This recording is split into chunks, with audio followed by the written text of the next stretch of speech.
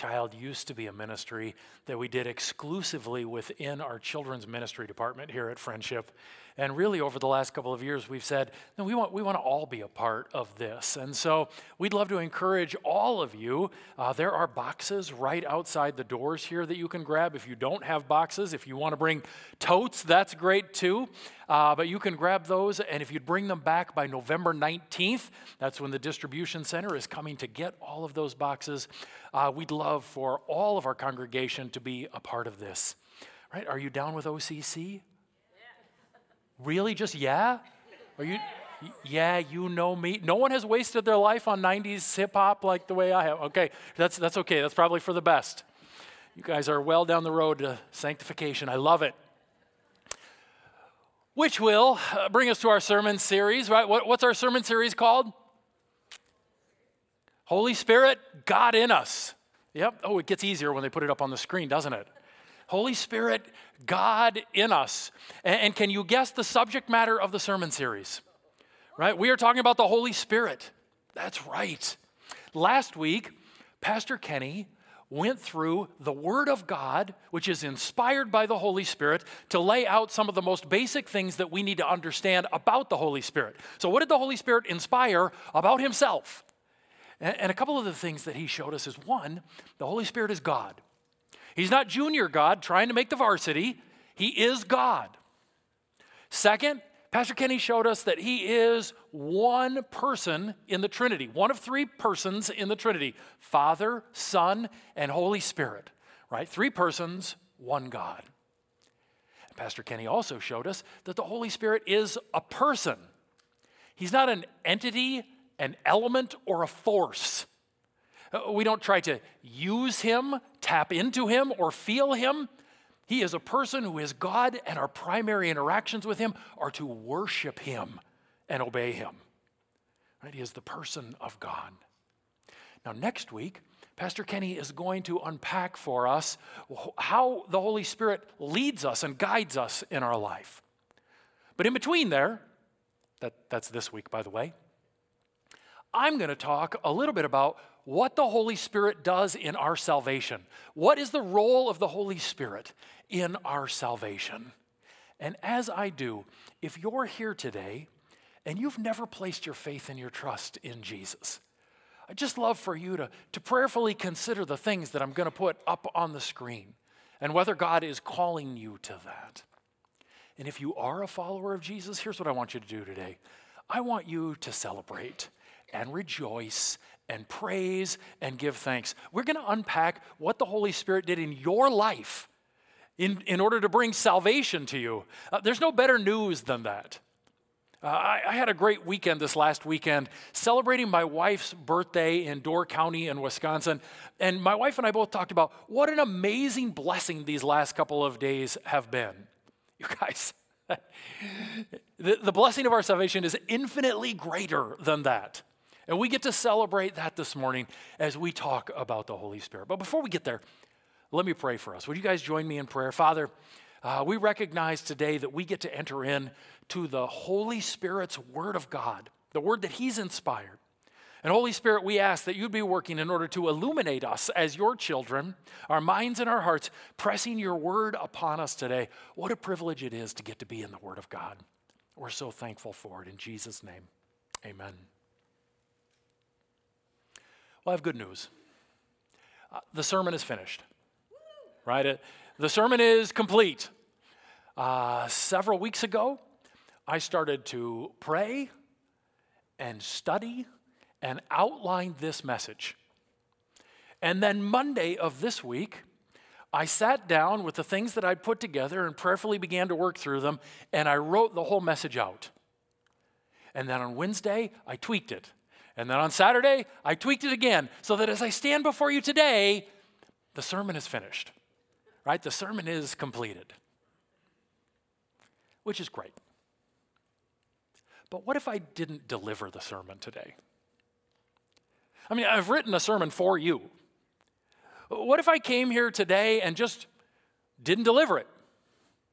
What good would the sermon be to you if I finished it and completed it, but then never delivered it to you?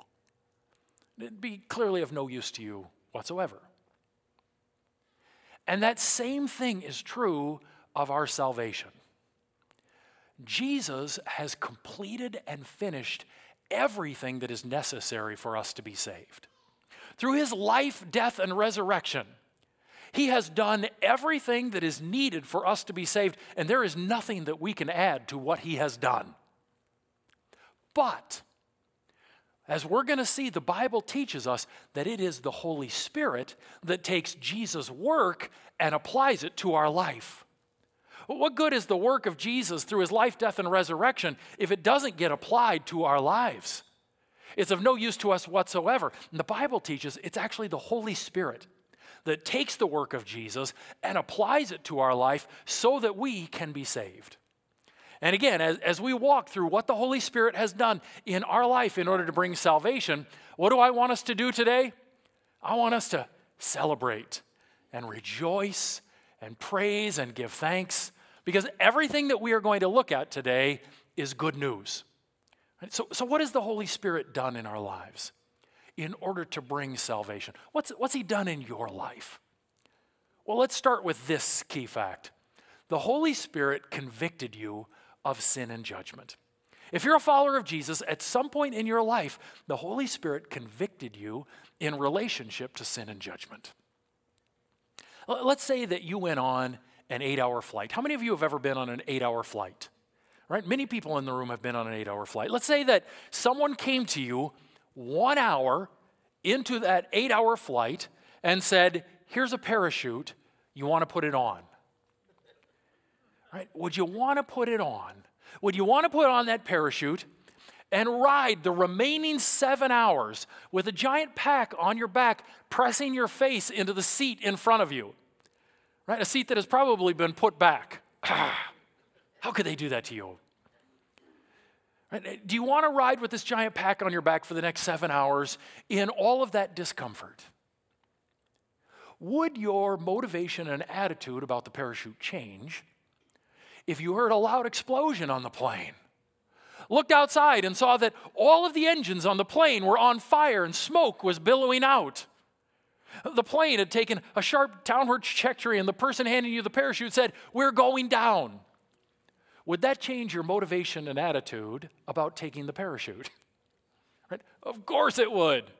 Of course it would. Because recognizing the problem, we're going down, significantly impacts your desire to take on the solution of the parachute.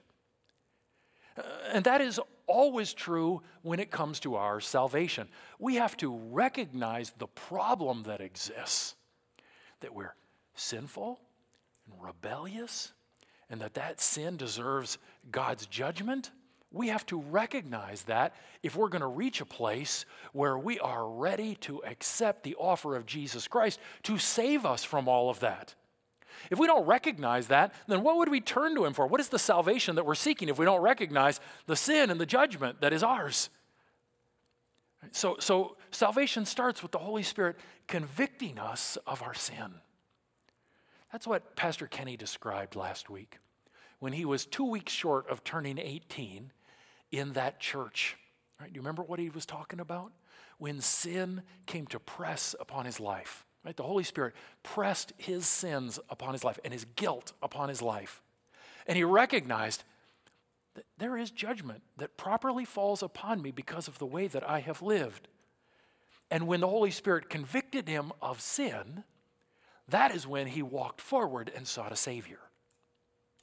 Same thing happened at my life at a different stage. Right? In my young years, I recognized God must be calling me to treat my sister differently than I do day in and day out. And I was mean to her. She was my little sister. And somehow I knew God was calling me to love her and care for her and protect her. And there were so many days when instead my behavior towards her was selfish, mean-spirited. And I so often tried, you guys, to correct it in my own righteousness, right? I would be like, no, tomorrow is going to be a new day. I am going to be totally loving towards my sister, right? And how often did that work out? When I really put my 7-8-year-old effort into it, right? Not very well.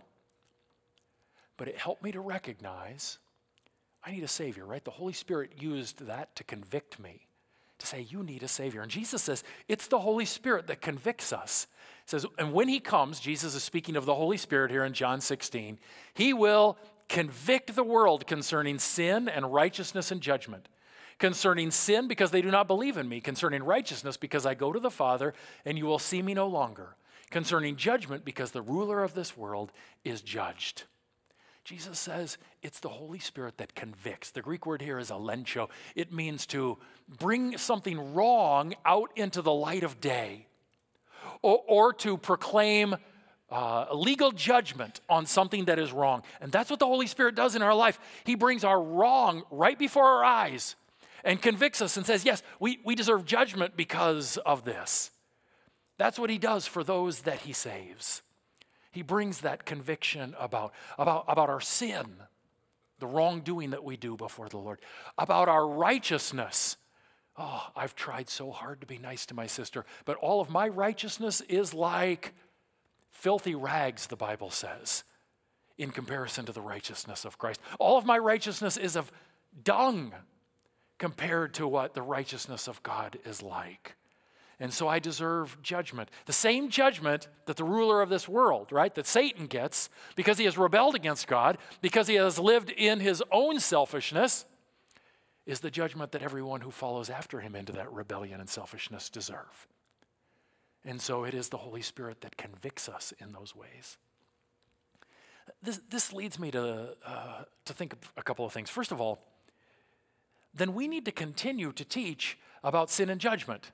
If the Holy Spirit convicts people about sin and judgment as the start of the process of us being saved, then to give in to the world, which says there really isn't any sin, there really isn't any wrongdoing, you're just living your truth and I'm living my truth, it's all good, is the worst thing we can do for the gospel to ever take root in someone's life.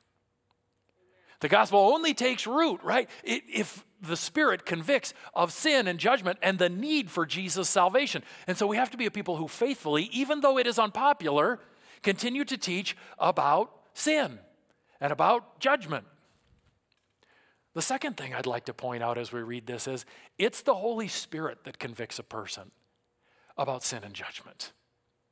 My job, the job God has given to me, is to proclaim the good news of the kingdom of God, to teach about what God teaches, and to teach about the good news of the gospel. It's the Holy Spirit's job in order to bring guilt and conviction into a person's life. And I've never seen anything good happen when a person takes the Holy Spirit's job on themselves and tries to emotionally manipulate friends or family into feeling that conviction. Right? Whether it is emotional manipulation through trying to get all excited and worked up, or emotional manipulation through trying to really bear down and make a person feel guilty and terrible, whatever that looks like, our job is simply to present the truth in love, gentleness, and kindness, but the truth. It's the Holy Spirit's job to bring about conviction. It's the Holy Spirit's job to bring about the holy guilt that is necessary in order for a person to turn and be saved. If you're here today and you're a follower of Jesus, then you can think of when it is that the Holy Spirit produced this conviction in your life. And aren't you thankful for it? Right? That conviction that said, I am sinful and I am in need of a Savior. Right? Would you just take a moment and praise God for that conviction? Give him thanks for that conviction that he brought into your life. The Holy Spirit convicts us of sin and judgment, a necessary starting point if we are going to be saved. But he doesn't stop there, because then the Holy Spirit gave you spiritual life. Well, that seems like good news, right? Ephesians chapter 2, verse 1 says what? That we were dead in our trespasses and sins. What can a dead person do in order to alleviate their circumstances? Right? Dead people can't do anything. Someone needs to revive us if there is any hope. And the Bible teaches us that it is the Holy Spirit applying the work of Jesus Christ to our life that revives us, Or the biblical word is regenerates us, brings life to what was dead. Jesus talks about this great hope of spiritual life in a famous conversation in John chapter 3. He's meeting with a man named Nicodemus. Right? What do you know about Nicodemus? He was a Pharisee, right? But he wasn't just any Pharisee. He was a member of the Sanhedrin, the ruling 70 over Israel. And so Nicodemus is prominent. He's important within this context. We also know that unlike many of the other Pharisees who come and talk to Jesus, Nicodemus seems to be open to what Jesus has to say. He calls Jesus rabbi. And he says to Jesus, I know that you have come from God because of the works that you do. And so there's an openness in Nicodemus. Now, how does Jesus respond to Nicodemus? Look at John chapter 3, verse 3. Jesus answered him, truly, truly, I say to you, unless one is born again, he cannot see the kingdom of God. How does this verse begin? Jesus answered him. I'd invite you to look back at John chapter 3, verses 1 and 2. And what you are going to find there is that Nicodemus never asked a question. What is Jesus answering if Nicodemus never asked a question? I think Jesus is answering the big question that Nicodemus needs to know the answer to, that you need to know the answer to, that I need to know the answer to. And that big question is, how can I enter the kingdom of God? Jesus says it can only happen if a person is born again. Now, you may have grown up in an environment in which that phrase, born again, was used on multiple occasions. But Nicodemus didn't. And so he is weirded out by Jesus' answer. Right? Nicodemus is clearly going to take this literally, and he is going to be weirded out. And so we see in chapter 3, verse 4, Nicodemus said to him, how can a man be born when he is old? Can he enter a second time into his mother's womb and be born? Nicodemus says, what are you talking about? This doesn't make any sense. Can a grown man crawl back into his mother's womb? Right? That's an ouch and an ick all at once. No, that's not what he means. What is Jesus talking about? Jesus helps to clear it up in the next verse when he says, truly I say to you, unless one is born of water and the Spirit, he cannot enter the kingdom of God. He says you must be born again. The first birth is of water, which represents physical birth. But it isn't enough to simply be born physically. Nicodemus, you've been born physically, but that doesn't make you a part of the kingdom of God. Even though your lineage may be of Abraham, you're not necessarily of the kingdom of God unless you are also born spiritually. You need this spiritual life. And where does that come from? That is the life of the Spirit given by the Spirit. It's the Holy Spirit who regenerates us and brings us from the place of death to the place of life. Is there better news than that? That's pretty good, right? Just take a minute again, and would you give God thanks and praise, right, for his new life that he has given to you? Right? What a blessing that is.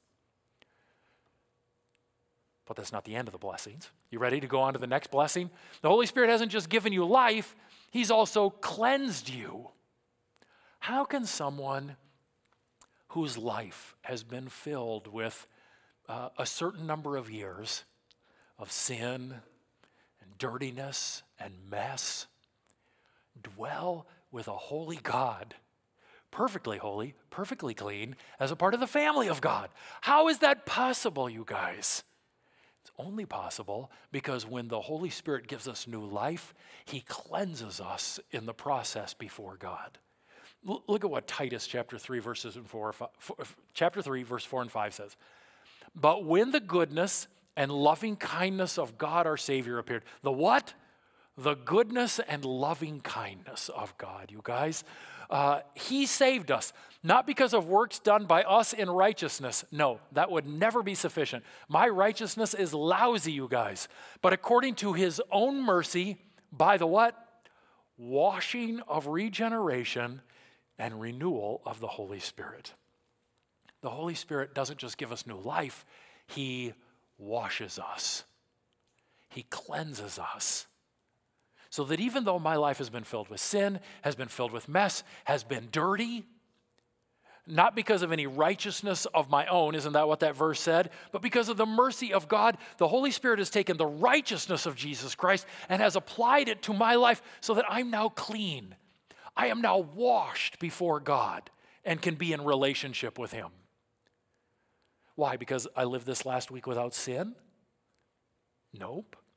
But because of the work of the Holy Spirit applying the cleansing power of the blood of Christ in our lives. 1 John chapter 1 verse 7 says, it is because of the blood of Jesus Christ that we are cleansed from all unrighteousness. And the Holy Spirit applies that to us. And friends, I guess more good news, the Holy Spirit can cleanse us no matter what kind of sin is in our mind right now from our past.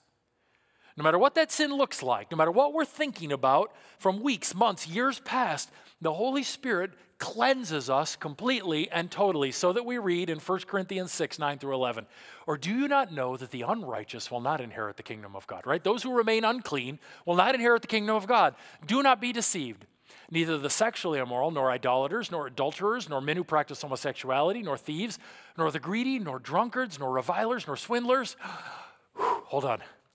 All right, will inherit the kingdom of God. And such were some of you. What does Paul say to the Corinthians here? He's like, you guys have committed all the sins, right? Not just the jaywalking sins. No, you've committed all the sins, the worst of the sins, everything we think of with the sins. You guys have done all of that. And such were some of you. And maybe that's true in your life. There may be sins that you're thinking of right now where you're like, well, sure, the Lord can cleanse the jaywalking type sins, but you don't know what I've done. He might be able to cleanse you, Matt. You've got a sport coat on. Your life must be good. But you don't know what my life looks like. Right? Look at this. And such were some of you. And then comes this all-important word, you guys. It's so vital, right? What is it? But. Right? You were dead in your trespasses, Ephesians 2 says, but you were made alive in Christ. Right? You were like this, but you were what? You were washed. Yeah, you were. You were sanctified. You were justified in the name of the Lord Jesus Christ by the Spirit of God. You were washed.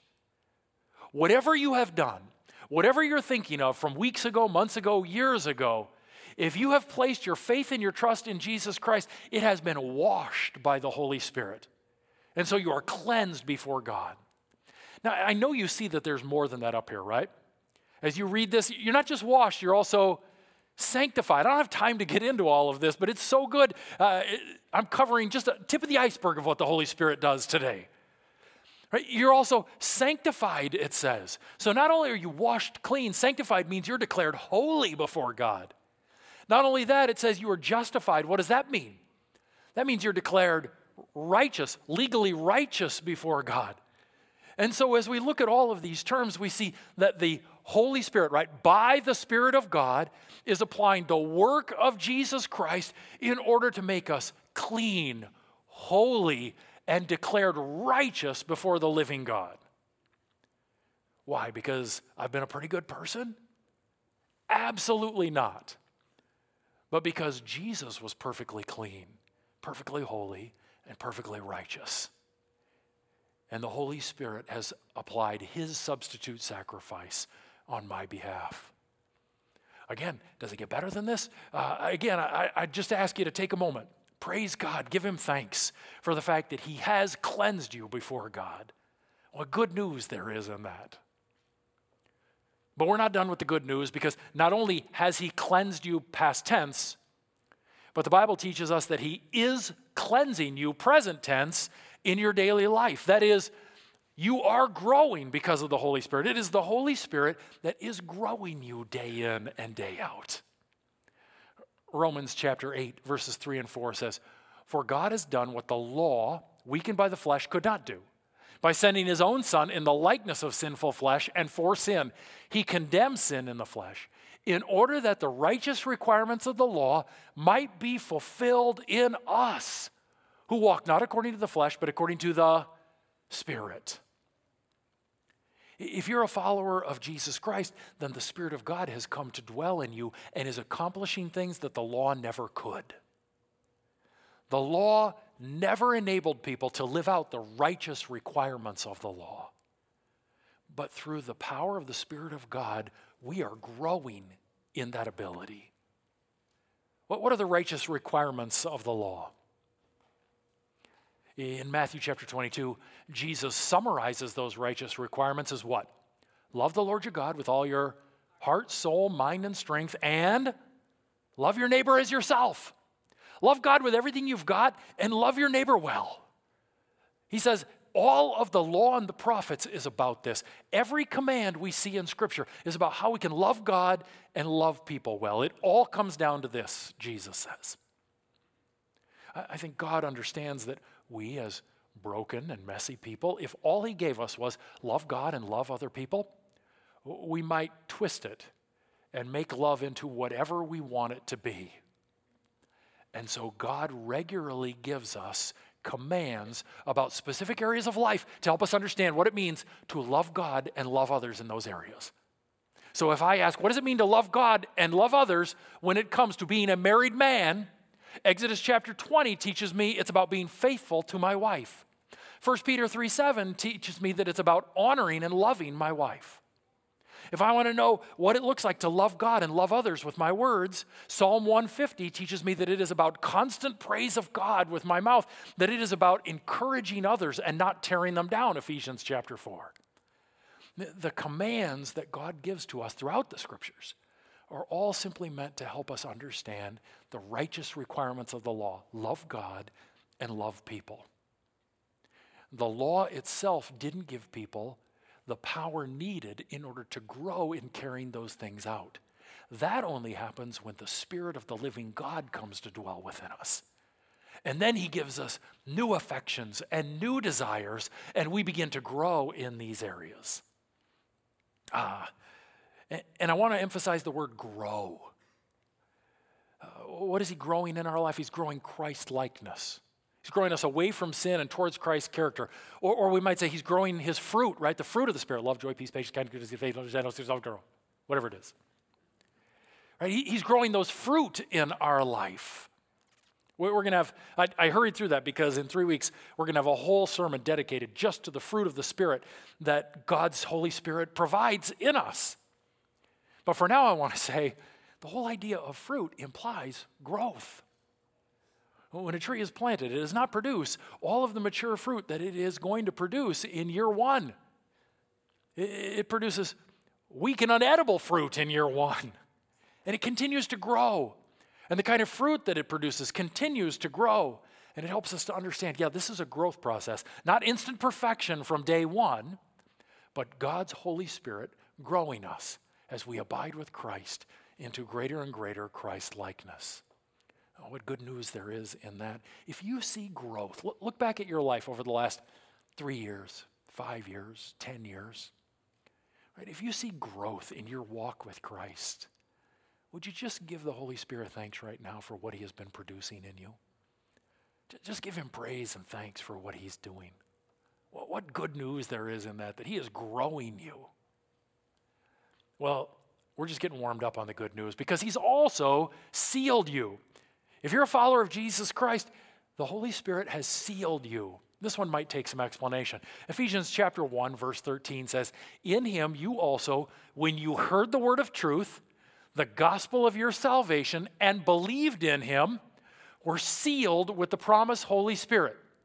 When you believed in Jesus, responded to the gospel, you received the seal of the Holy Spirit upon your life. The Greek word for seal here is the word for the signet, for the seal of a household. It's what was used in order to declare that belongs to this person or belongs to this household. So in these days, if a woman had a large household, she would put her family seal on the gates by the driveway in order to declare this house and all that is in it belongs to me. If a man owned a whole lot of cattle, he would put his seal on them or his signet on them, much like a rancher might do today with a brand, to say, they belong to me and to my household. A person would take the signet or the seal and press it into wax on a letter to say, yep, this letter is from me. It belongs to me as it is delivered to this other person. The seal or the signet says, this belongs to me and to my household. And what we are told here is that when we believe the good news of the gospel of Jesus Christ, the Holy Spirit serves as that seal or signet over our lives, declaring this one belongs to God. There are a lot of other ways that I have identity in this life. I am Erica's husband. I am Maddie and Zay's dad. I am your pastor, and on I could go.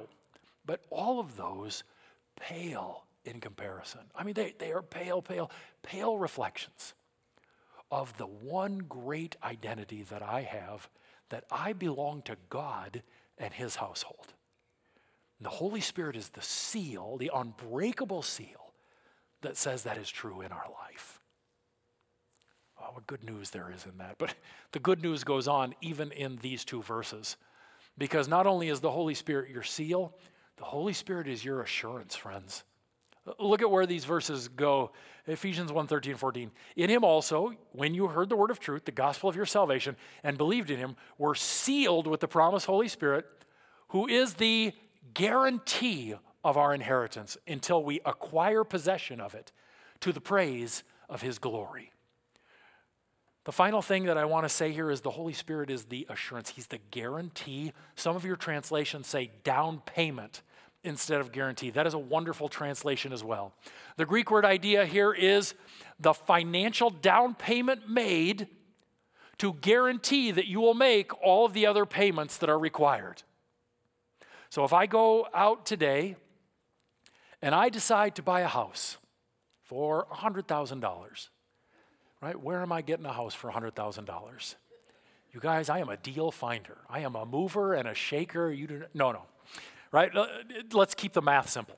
I find a house for $100,000. I may very well put down a down payment of $20,000 on that house. That $20,000 down payment is the guarantee to the bank that I am going to make the rest of those payments, that I'm not just going to live there and refuse to pay.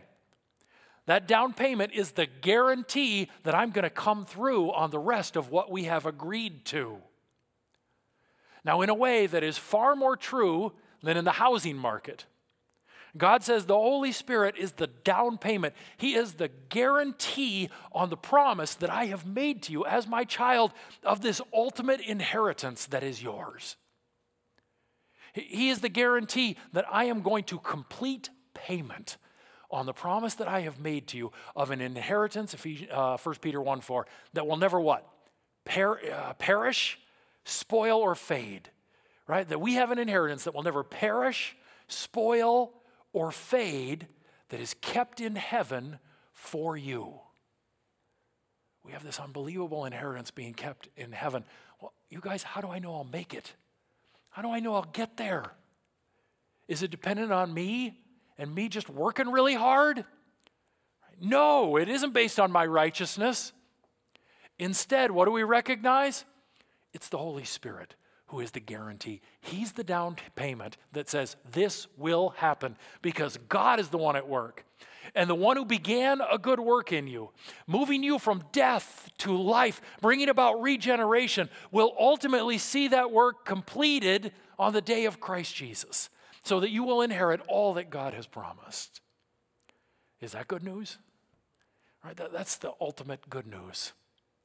We celebrate all of this together as believers every time we come together. All that Jesus has done for us is completed and finished in him and his work, but it is applied to our lives through the work of the Holy Spirit. I'm going to put these 6 things that we just covered up on the screen again, and again, I would invite you, would you just take a moment and praise God, thank him, and rejoice in him and what he has done in your life to bring about his good salvation. Just take a moment. Look over those 6 things and give him praise and thanks. So good.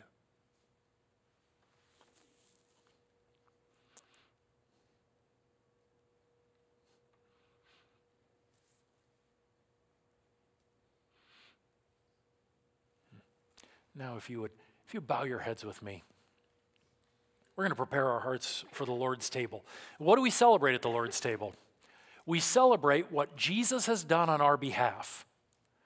We also celebrate the work of the Holy Spirit in applying that to our lives. And so today, as we come before this table, we recognize that the Holy Spirit is the one who has given us new life, clean life, the promise of eternal life because of what Jesus has done. The Holy Spirit applies that good work of Jesus to us. As you take the bread and the cup today, I'd invite you to keep the Holy Spirit's good work in mind of what he is doing. We're going to sing a song right now in which we ask the Holy Spirit to fall on us like rain. One of the things that Pastor Kenny taught us last week that was so good is that the Holy Spirit is not an element. He's not a force. He's not a part of the creation out there. And so when we sing this, we don't understand the Holy Spirit to actually be an element like rain. We are simply singing this as a word picture before the Lord, because as rain drenches the individual who gets caught in it, so we want to be completely drenched with the presence of the Holy Spirit and our complete surrender over to him. Listen to the words of these songs, words of surrender to the Holy Spirit. And when your heart and mind are ready, I'd invite you to go to the tables and take the bread and the cup and bring them back to your seats. And I'll lead us in the taking of those things in just a few moments. Would you stand with me? Let's worship God. Let's praise the Holy Spirit. And let's prepare our hearts to take the elements together.